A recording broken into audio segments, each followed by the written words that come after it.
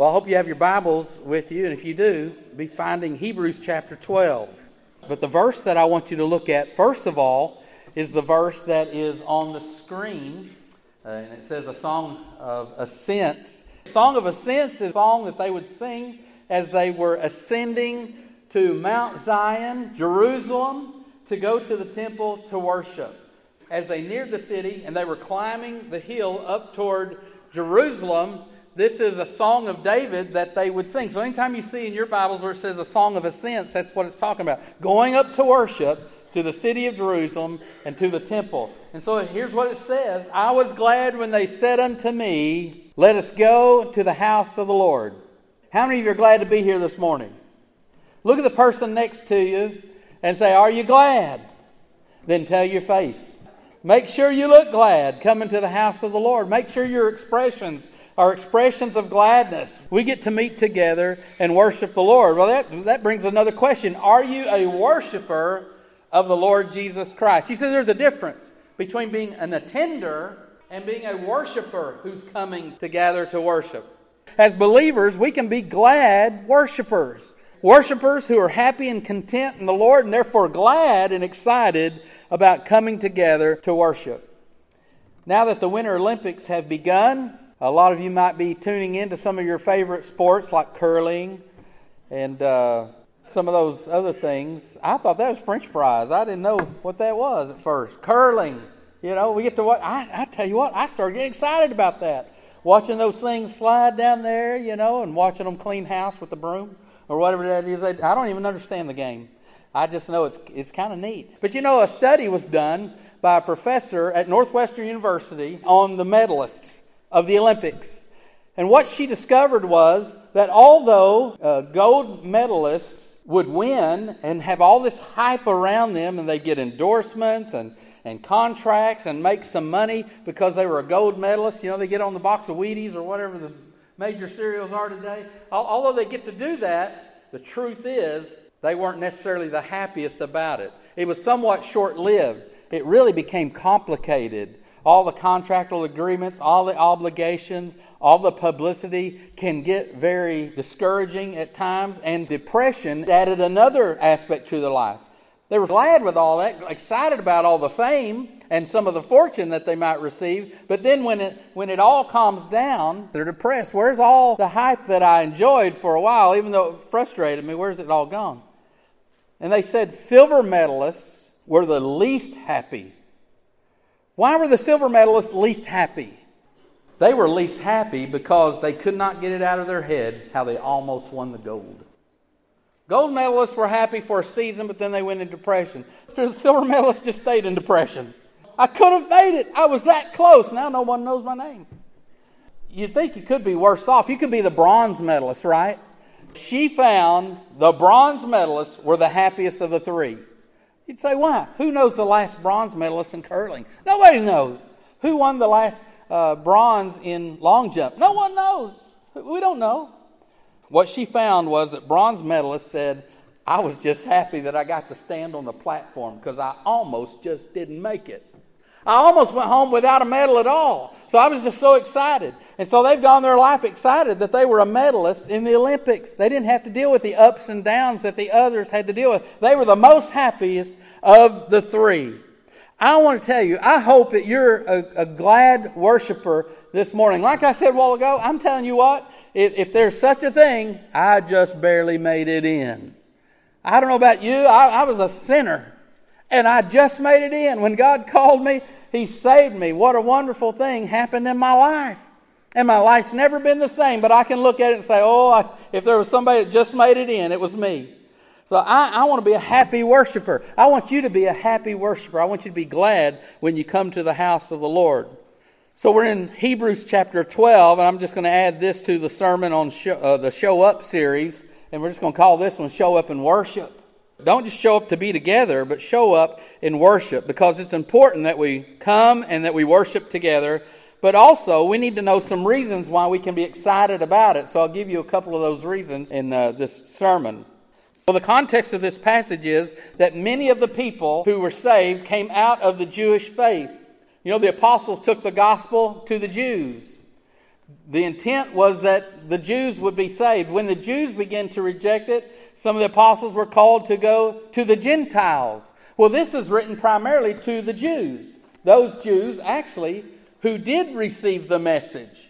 They received the gospel. They took it upon their own selves, their life, and they turned to Jesus. But now they've come to this place in their life, perhaps like you may have done, and I know that I have done in past years, early on. They come to this place in their life where they're wavering. They're wavering with who Jesus really is. They're wavering with their commitment to the Lord in this way. Is Jesus enough? Do I need to do anything else? And some of the ways that they're wavering is they start adding to what they must do in order to be righteous before God. And what they were struggling with is they're wavering with going back to Judaism and saying, I must keep the feasts. I must make the sacrifices. I must be part of those things that, in accordance to Old Testament law, that were required. Even though I've turned to Jesus, now I'm beginning to doubt that He's enough, that He really did the once-for-all work on the cross. Because these Jews had relied so long on keeping that Old Testament law with its sacrifices, its ritualism, its regulations, its festivals, as a mean of obtaining and holding righteousness, they were beginning to doubt that Jesus alone was enough. So Hebrews is written to remind these, I'll just call them at-risk Jewish believers, to remind these Jewish converts of the grace that comes by believing in Jesus alone, and that He fulfilled that Old Testament law up against what they learned through Moses about the law and keeping the law. Now they just need to stand in Jesus. So let's read this together, and you consider those things that I'm talking about and consider what this context is. Hebrews 12, let me just read a few verses, beginning in verse 18. For you have not come to the mountain that may be touched and that burned with fire, and to blackness and darkness and tempest and the sound of a trumpet and the voice of words, so that those who heard it begged that the words should not be spoken to them anymore. For they could not endure what was commanded. And if so much as a beast touches the mountain, now he's quoting the scripture, and if so much as a beast touches the mountain, it shall be stoned or shot with an arrow.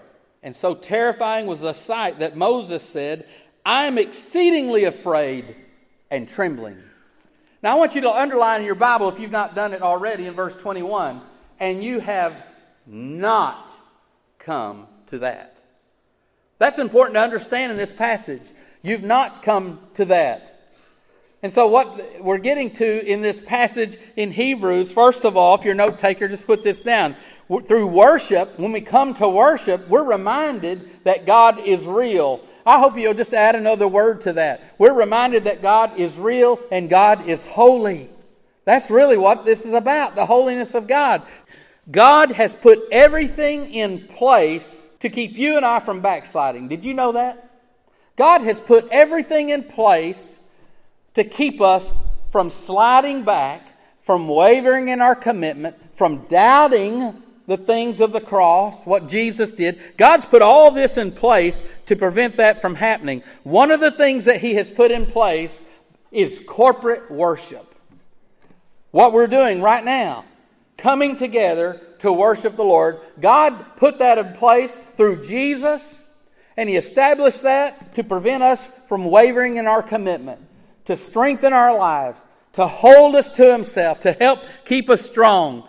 So this writer in Hebrews, he makes a comparison to the days of Moses, as God would call the people to a time of consecration and to wait as Moses would meet with God on Mount Sinai. You can read more fully about that maybe this afternoon if you go to Exodus chapter 19. But much of what is said there in Exodus 19 is stated right here. It's just kind of paraphrased, not really paraphrased, just condensed down here in Hebrews chapter 12. And we'll talk just a little bit more about that here in just a moment. But Scripture commands that we assemble together for worship.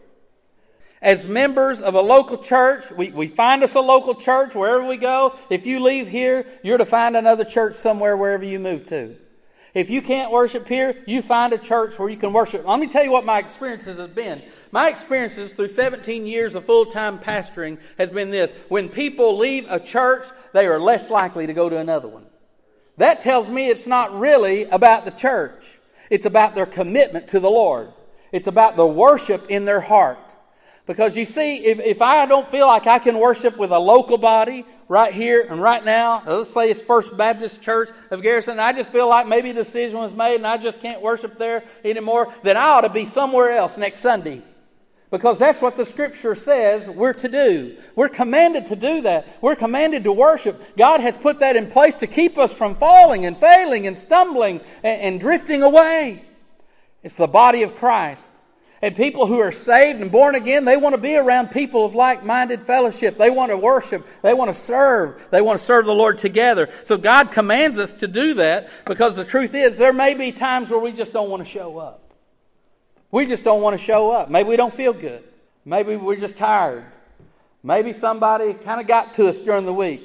But where do we need to be? How do we get all that fixed up? We come and we worship together. Worship really breaks down a lot of barriers when we come and we meet together. Acts 2:46 says, Luke tells us, he said they met together in the temple to worship daily. They met together in homes. They ate together, they fellowshiped together, and they met together to pray with one another. And listen to how he concludes his statement there in Acts chapter 2. He says, they praised the Lord together with gladness of heart. Gladness of heart. That's why I asked you, well, are you a glad worshiper? There ought to be gladness in your heart when you come to worship. Coming together to worship as believers and staying actively involved is so important. It's not for the kids. All right? Man, I'm telling you, church is not a drive-by institution where you drive by and drop the kids off. In fact, Crystal and I hope you don't run us out of here for this. There were times people would visit our church and we'd say, really? They came? Yeah, but it was a drive-by. Listen, a drive-by is a bad thing, right? People get hurt when there's a drive-by, all right? Let me tell you who's getting hurt when there's a drive-by. The entire body of Christ. When you drive by and you drop your kids off and you go to Walmart and buy your groceries, that's what we dealt with a lot there in Nacogdoches. You're not helping anybody, and you're not helping yourself, and you're not helping the body of Christ. You're to be actively involved in a local body, a worshiping body. Coming together and worshiping, staying actively involved is important simply because there's a lot of life that happens between Sundays. Amen? I mean, a lot of stuff can happen. You need to be with the body of Christ. You're being influenced by the world every time you exit these doors. You need the influence of worshiping together with other believers. You're going to have ups and downs in your life. You need to be reminded that God is real, that Jesus is real, that your salvation is real, and that God's in control and He's put everything under Jesus' feet. You need to be reminded of those things. So we come to worship together because of who He is and because He is holy. So number 2, through worship, not only are we reminded that God is real, through worship we meet with God. We meet with God through worship. It was on Mount Sinai that God communicated with Moses. He gave him the 10 Commandments and the law. That's where you go back to Exodus 19. And then when you read down through there, you'll find that he describes the scene really well here in Hebrews chapter 12. He gave evidence of His presence to Moses and to the people through the cloud that covered the mountain. He said, I'm going to cover the mountain with my presence as of a cloud. And He sent thunderings and lightning. The Bible says the mountain shook. It shook. It rumbled. And all the people down below knew about it. And God summons Moses up onto the mountain. Do you think at that moment Moses is really excited about going up on the mountain? Lightning, thunder, earthquaking going on, all of this. Now, Moses, you come. Let me tell you what God said before that. He said, don't let anybody come touch the base of the mountain. He said, put barricades around there. I want you to consecrate the people for 2 days. Don't do normal, everyday routine. This is about getting ready to meet with me. And Moses, you're going to come up and see me. So he said, they put barricades around. He said, don't let any. He said, if an animal touches it, it'll be killed. If a person touches the base of the mountain. What was God teaching them? He was teaching them about His holiness. He was teaching them about worship. And so God's just saying, don't do this, but do this instead. Consecrate yourselves instead. But don't come too close lest you die.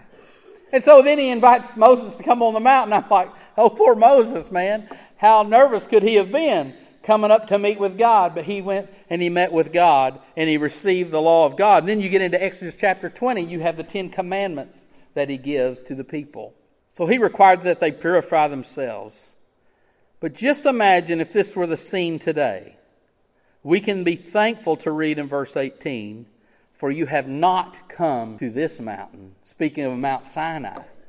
You've not come there. You don't have to be afraid of drawing into the presence of God and drawing close. You don't have to be afraid of God speaking to your heart, your life. Yes, He's still holy. He's the same God that He was before. But you don't have to be afraid of His holiness. You just revere His holiness. Not out of that kind of fear and being afraid of Him, but out of respect for Him and who He is. He said, you haven't come to Mount Zion. Instead, if you were to jump down to verse 22, which we'll do here in a moment, you'd read, He said, you've come instead to Mount Zion. So you can just draw you a little line and an arrow from verse 18 down here to verse 22. You've not come to the mountain Moses had to come to. Praise God for that. You get to come to Mount Zion. What's Mount Zion? It's the place where Jesus was. Mount Zion is talking about the gospel. Mount Zion is talking about Jesus who died and was buried and who rose again and who gives us His grace and forgiveness of sin through faith. That's who He is. And that's where you come to. So Mount Zion represents Jesus in the gospel. But I'll tell you this, one thing for sure, coming to Mount Sinai, as Moses had to do, it wasn't boring. And I hear from so many people, church is boring. Brother Crispin, I don't come. It's just so boring. Church is boring. Mark Twain wrote about a church service that Tom Sawyer went to. He had to go with his Aunt Polly one time. And so he's going to church. They went to Sunday school. Then they went to the worship service after Sunday school because Aunt Polly made him and forced him to go. After Sunday school was over, they went into the sanctuary. And for that worship service, they were sitting there, he says, under the watchful eye of Aunt Polly. Tom describes the service. First, he said, the list of announcements were so long they could stretch to the crack of doom, he said. The prayer, he said, was generous in its details, to the point that he resented any new additions to it because it went on and on. He described the preacher's preaching, saying, he drones on monotonously through an argument so prosy that many a head begin to nod. Basically, he's saying, church is boring. That was the most boring place I've ever been. He's saying people were held captive. They weren't there to be engaged. They were there. They were held captive. They were like in a prison. So he saw it as something that people were having to endure instead of something they were willfully engaging in.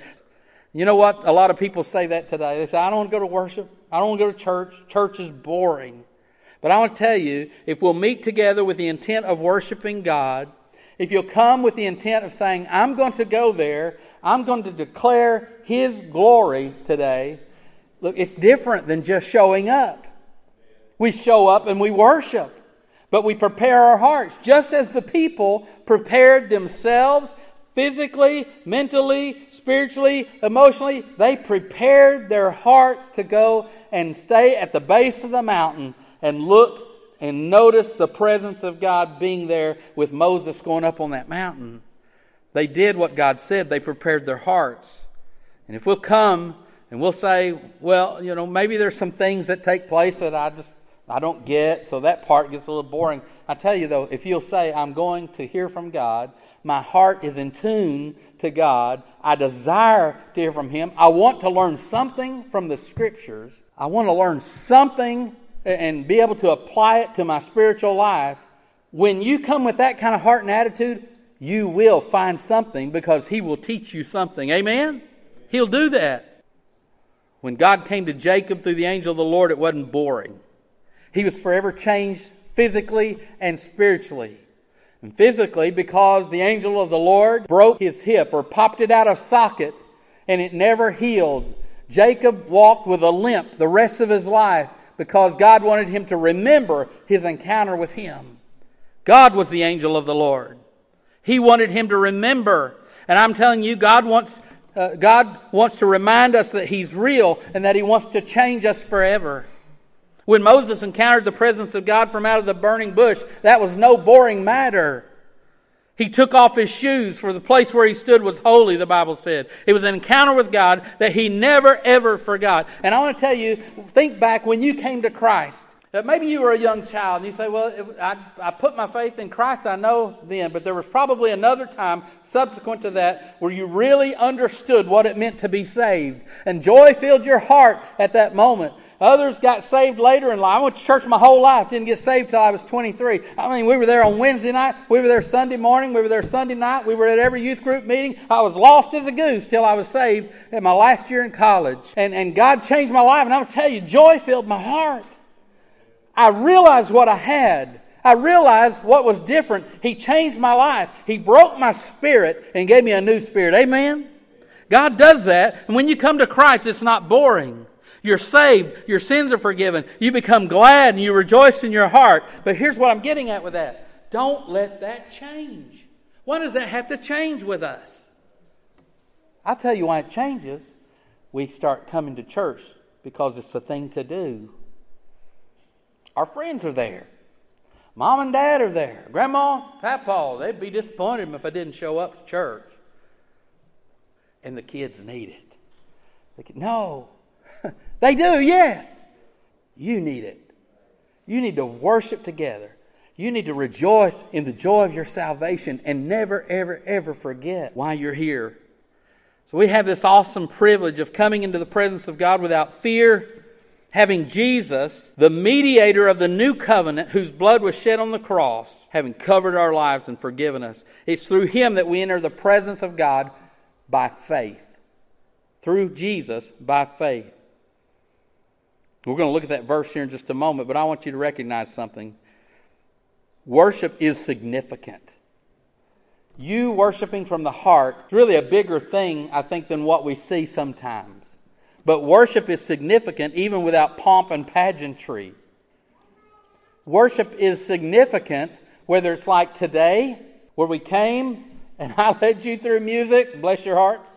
We came, it wasn't about me, it was a song that you sang. How marvelous, how wonderful is my Savior's love for me. It's not about who's leading. Teresa played. And you enjoyed that. Some of you recognized the song that she played, and it lifted your spirits. It wasn't about Teresa. It was about the Lord, by the Holy Spirit, lifting your spirits. Why? You were encouraged by the words to a song, even though it was in music. It was just instrumental. You were encouraged by that. Some of you went to Sunday school. You were encouraged just meeting together with other people. You're reminded that God is real and that your faith is in Him and what you have by being in Him. You're reminded of all those things. And was there any pomp and circumstance today? No. Did we have a great quartet come sing? No. And boy, don't we love the Ozo quartet, a big contemporary praise band. I love that too. We didn't have that today. Did we parade in with a big orchestra? Brilliant flags full of color declaring who He is. Those things are wonderful too. Banners. Sometimes you go to church and you see banners declaring the things of the Lord. And it just fills your heart with praise. Did we have that? We didn't have that. Pomp and pageantry don't always have to exist in order to worship. When those things are done as worship from the heart, they're wonderful. And there's a place for them. But it doesn't always have to be that. So often we desire to see thunder and lightnings of a different kind. We like that pomp and that pageantry. Something to gratify our human senses. Sometimes we're looking to have our human senses gratified. If it does, then we are prone to say, we worship today. Why? Because our senses were gratified. But if it doesn't happen, sometimes we say, I just didn't feel like I worshiped. My question is, did you come to the mountain? And did you come, and before you came in here, did you consecrate yourself unto the Lord? How about all week long? Did you get out of bed and you say, Lord Jesus, I'm private such and such, reporting for duty. My heart is toward you and the things about you, and I'm going to live for you and I'm going to serve you. And when Sunday comes around, I'm going to worship. I'm going to sing songs of praise to you, whether I got a good voice or not. I mean, that's what we come for. We consecrate ourselves and we come to Him. We don't come to Mount Zion and say, though, I've got to do this list and I've got to fulfill this list. I'm not Mount Zion, Mount Sinai. We don't do that. He said, you haven't come there. Instead, you recognize the privilege that you have in Christ. You look to Him and you say, Lord Jesus, truth is, I want to consecrate myself to you. But the only thing I can do is give myself to you just as I am. Purify me. Cleanse my heart. Make me right. Help me to know what I have in you, Lord Jesus. And you show up and you worship. Or you worship right there where you are. It's inadequate to look at worship as something that must gratify our human senses. Because worship isn't about us being gratified. Worship is about what we give to Him. Our lives, our praise, and our worship, and our adoration. So worship, done in spirit and in truth, is part of a much bigger picture. Now look at verse 22 with me. In Hebrews chapter 12, verse 22, he says, here we go again, you haven't come to Mount Sinai like Moses had to and the people had to, where there's fear and all of this stuff going on, thunderings and lightnings and fear being drawn into the presence of God. Instead, you have come to Mount Zion and to the city of the living God, the heavenly Jerusalem, to an innumerable company of angels. Let me just stop right there, okay? He's saying now, this is in the Spirit. You've come to Mount Zion. Look at the words that he uses here. To the city of the living God, the heavenly Jerusalem. What's that? He's talking about where the Lord Jesus is, where the throne of God is. The Lord Jesus is there, and we can come into God's presence through the mediator, Jesus Christ, our high priest. We come into His presence. He even asks us to come in prayer. We come in to Him through the presence of Jesus Christ. We're in the presence of God. And He says, not just that, you've come to this heavenly Jerusalem, in the spiritual realm of things, to an innumerable company of angels. Angels worship God. Angels serve Him. They worship Him. Verse 23, to the general assembly and church of the firstborn who are registered in heaven. Who are they? Saints who went before us. That's who those people are. The general assembly mixed with angels. They're there. They're in the presence of God. The church of the firstborn. Those who are already there. Who are registered in heaven. I like that. You know, your name is registered in heaven. Your name is registered in the Lamb's Book of Life. If you've given your heart to Jesus Christ, your name is registered there. Some folks have just beat you there, right?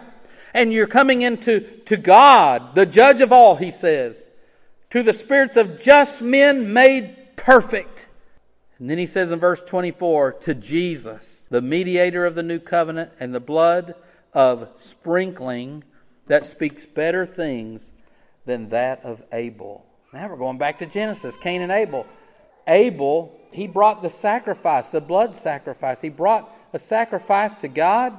He said, this is the blood of sprinkling. It speaks of better things than that kind of sacrifice.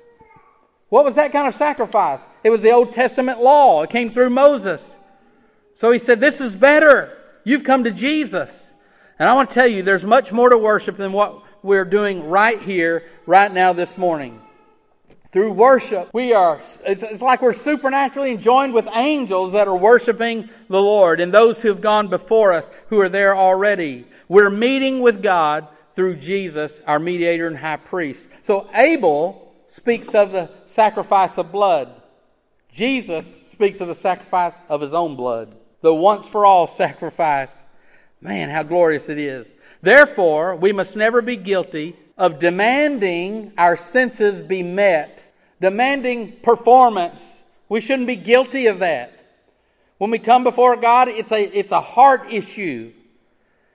We come to encounter the glory and the presence of God through the risen Christ so that we might leave here changed and renewed. Changed and made different than when we came in. We show up having a heart that's prepared and desires to worship God and wants to hear from God. Not wants pomp and circumstance, not wants pomp and pageantry, not wants all that stuff to say, I'm satisfied. I love the old song, I'm satisfied with Jesus. But the question comes to me when I think of Calvary, is my Jesus satisfied with me? And we come to church, we say, well, was I satisfied? Well, it was okay. No. Is God satisfied with you? That's why we come. Because we want to satisfy Him, not be satisfied by everybody else and what's going on. So we come together, we just say, I'm going to show up, I'm going to worship. I'm not going to show up and worship people. I'm not going to show up and worship things. I'm not going to show up and worship a facility. I'm not going to show up to do all those kinds of things and to expect my heart to be stimulated by everybody else by what I want. Instead, I want my heart supernaturally stimulated, strengthened, encouraged by the power of the Holy Spirit because I encountered God. I will show up in love. I will show up and serve, and I will show up and I will worship, and I will do it with gladness of heart and count it a privilege that God saved me and put me in the body of Christ. That's what it means to worship.